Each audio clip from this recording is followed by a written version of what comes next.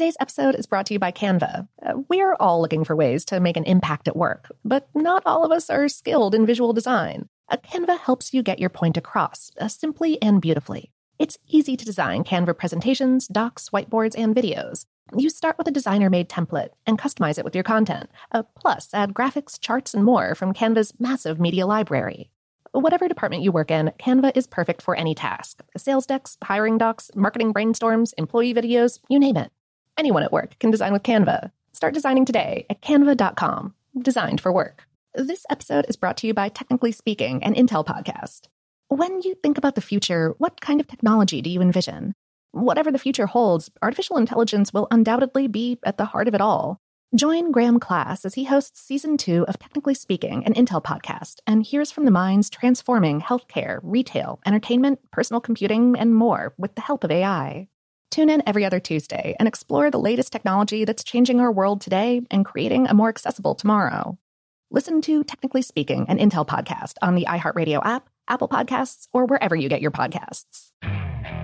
Okay, picture this. It's Friday afternoon when a thought hits you. I can spend another weekend doing the same old whatever, or I can hop into my all-new Hyundai Santa Fe and hit the road. With available H-Track all-wheel drive and 3-row seating, my whole family can head deep into the wild. Conquer the weekend in the all-new Hyundai Santa Fe. Visit HyundaiUSA.com or call 562-314-4603 for more details. Hyundai, there's joy in every journey. AT&T connects an ode to podcasts. Connect the alarm. Change the podcast you stream. Connect the snooze. 10 more minutes to dream. Connect the shower. Lather up with the news. Sports talk, comedians, or movie reviews. Connect with that 3-hour philosophy show.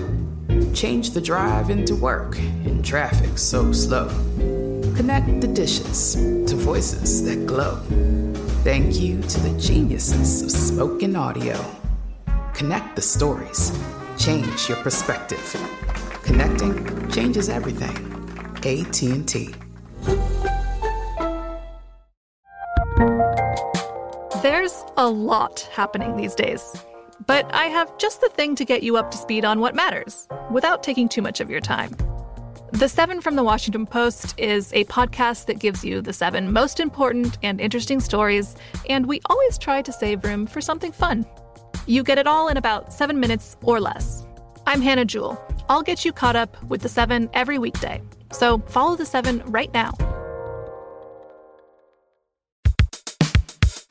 Welcome to Brain Stuff, a production of iHeartRadio. Hey, Brain Stuff, Lauren Vogelbaum here. A representative democracy can be a beautiful thing, but the process of drawing the lines for congressional and state legislative districts can get ugly. The Constitution is vague on how voting districts should be drawn, saying only that they should be updated every 10 years and be roughly equal in population. Over the centuries since the Constitution's writing, American politicians have seized on the once-a-decade redistricting process to redraw voting maps to their advantage. While partisan redistricting is an accepted, if bemoaned, practice, the courts have found it unacceptable to redraw voting districts for the express purpose of suppressing the voting power of Black voters and other minority groups. Gerrymandering is defined as the manipulation of voting districts for hyperpartisan or racist reasons. But the line between legit redistricting and unethical gerrymandering is blurry at best. It's ultimately up to judges to decide whether a redistricting plan is kosher or not. Every 10 years, the United States conducts a census. The constitutional purpose of the census is apportionment. That is, the process of determining how many seats each state should have in the House of Representatives. While the Constitution automatically allots 2 senators for every state, the apportionment of representatives in the 435-seat House is based on population, with populous states like California getting 52 representatives as of the 2020 census, and sparsely populated states like Wyoming and South Dakota only getting 1 seat each. Members of the House are voted into office by the voters in their congressional district back home, and according to the Constitution, those districts should be approximately the same size, meaning that each of the 435 House members represent roughly the same number of people. The average congressional district now holds a little over 761,000 people. But who draws the district maps? A handful of states appoint independent commissions to draw their district lines, but those are the outliers. Right now, state legislatures in 39 states draw their own congressional districts, though that includes the 6 states that only have one congressional district. If the state legislature is firmly in the hands of one political party or the other, as it is in more than half of all states, then that party exercises a lot of control over the redistricting process. By tweaking the size and shape of voting districts, they can boost the voting power of their party and increase the odds of winning congressional seats. The district drawings and power struggles in each individual state's legislature work similarly, but we're concentrating on the national government today. Okay, so when does partisan redistricting cross the line and become illegal gerrymandering?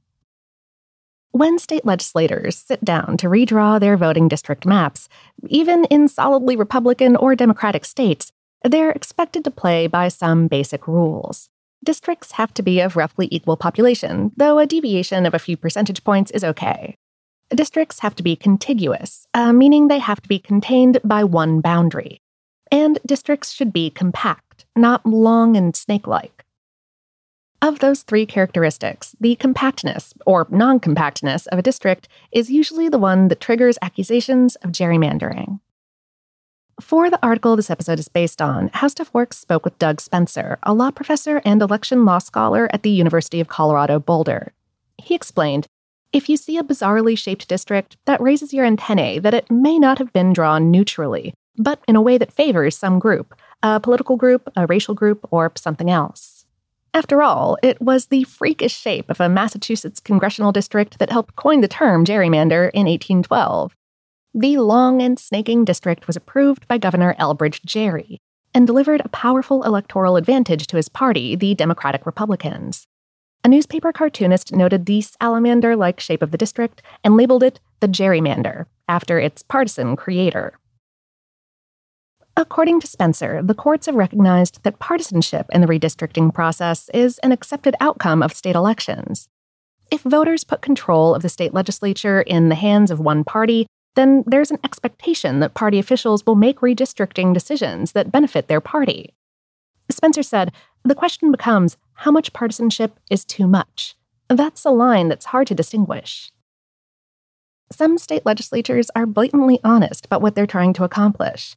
In North Carolina, for example, the Republican chair of the state's redistricting committee said in 2016, I propose we draw the maps to give an advantage to 10 Republicans and 3 Democrats, because I do not believe it's possible to draw a map with 11 Republicans and 2 Democrats. And in Maryland, the Democratic governor testified that a new district was drawn to, quote, create a district where the people would be more likely to elect a Democrat than a Republican. Yes, this was clearly my intent. But do such statements go too far? For its part, the Supreme Court is keeping out of the controversy. In 2019, the justices ruled 5-4 that the nation's highest court would not get involved in challenges to state plans on strictly political grounds. They left those challenges to state lawmakers and state courts. Racially motivated gerrymandering is unconstitutional under the 14th Amendment guarantee of equal protection under the law. But before the 1964 Voting Rights Act was passed, state legislatures, especially in the Jim Crow-era South, used a pair of gerrymandering tactics to strip Black voters of equal electoral power. They're called packing and cracking. If Black voters were concentrated in a certain geographic area of a state, then the legislators would pack them into 1 or 2 districts. Even if that created strong Black voting blocks in those districts, their vote would be outweighed by all of the majority white districts.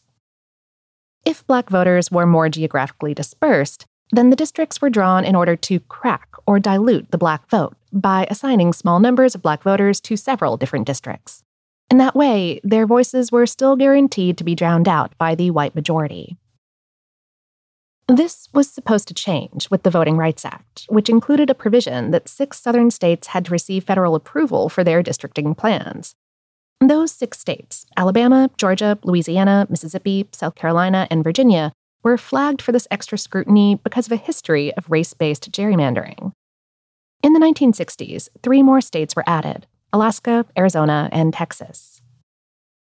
But in a landmark 2013 case, the Supreme Court bailed out those 9 states from having to seek congressional pre-approval for their plans, stoking fears of a new wave of racially motivated gerrymandering, mainly in Republican-controlled Southern legislatures. The reality is that racial gerrymandering is still unlawful and can be challenged in both state and federal courts. A lawsuit intended to block a state's redistricting plan on racial grounds must be filed by a voter living in the district, says Spencer, not an outside political organization. It's then up to a judge or judges to determine if there's enough evidence, like testimony or emails or texts between lawmakers, to conclude that the district lines were, in fact, drawn to disenfranchise minority voters. And these challenges do happen. 2 high-profile Supreme Court cases within the past decade effectively blocked districting plans in North Carolina and Virginia on grounds of racial gerrymandering. A part of what makes the line between redistricting and gerrymandering so blurry is that the electorate has become increasingly polarized along racial lines. In the 2020 presidential election, for example, 92% of Black voters chose the Democratic candidate, Joe Biden. And meanwhile, white voters continued to skew Republican in 2020, particularly non-college educated white voters, 65% of whom voted for Donald Trump. What that means for Republican-held legislatures, especially in the South, is that any attempt to crack or pack districts to prevent the election of Democrats risks targeting Black voters and running afoul of the law.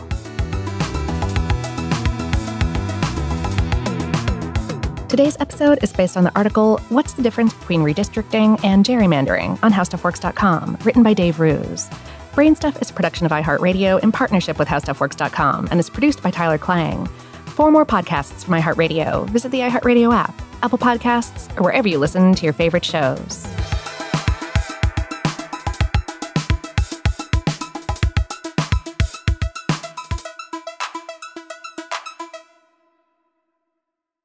Get emotional with me, Radhi Devlukia, in my new podcast, A Really Good Cry. We're going to be talking with some of my best friends. I didn't know we were going to go there on this. People that I admire. When we say listen to your body, really tune into what's going on. Authors of books that have changed my life. Now you're talking about sympathy, which is different than empathy, right? Never forget, it's okay to cry as long as you make it a really good one. Listen to A Really Good Cry with Radhi Devlukia on the iHeartRadio app, Apple Podcasts, or wherever you get your podcasts. The Elevation with Stephen Furtick podcast was created with you in mind. This is a podcast for those feeling discouraged or needing guidance from God. Together in this podcast, we'll dive deep into Scripture, uncover the powerful truths that will help you rise above your limitations and embrace your full potential. We're here to equip you with the tools you need to conquer life's challenges. Listen to Elevation with Stephen Furtick every Sunday and Friday on the iHeartRadio app, Apple Podcasts, or wherever you get your podcasts.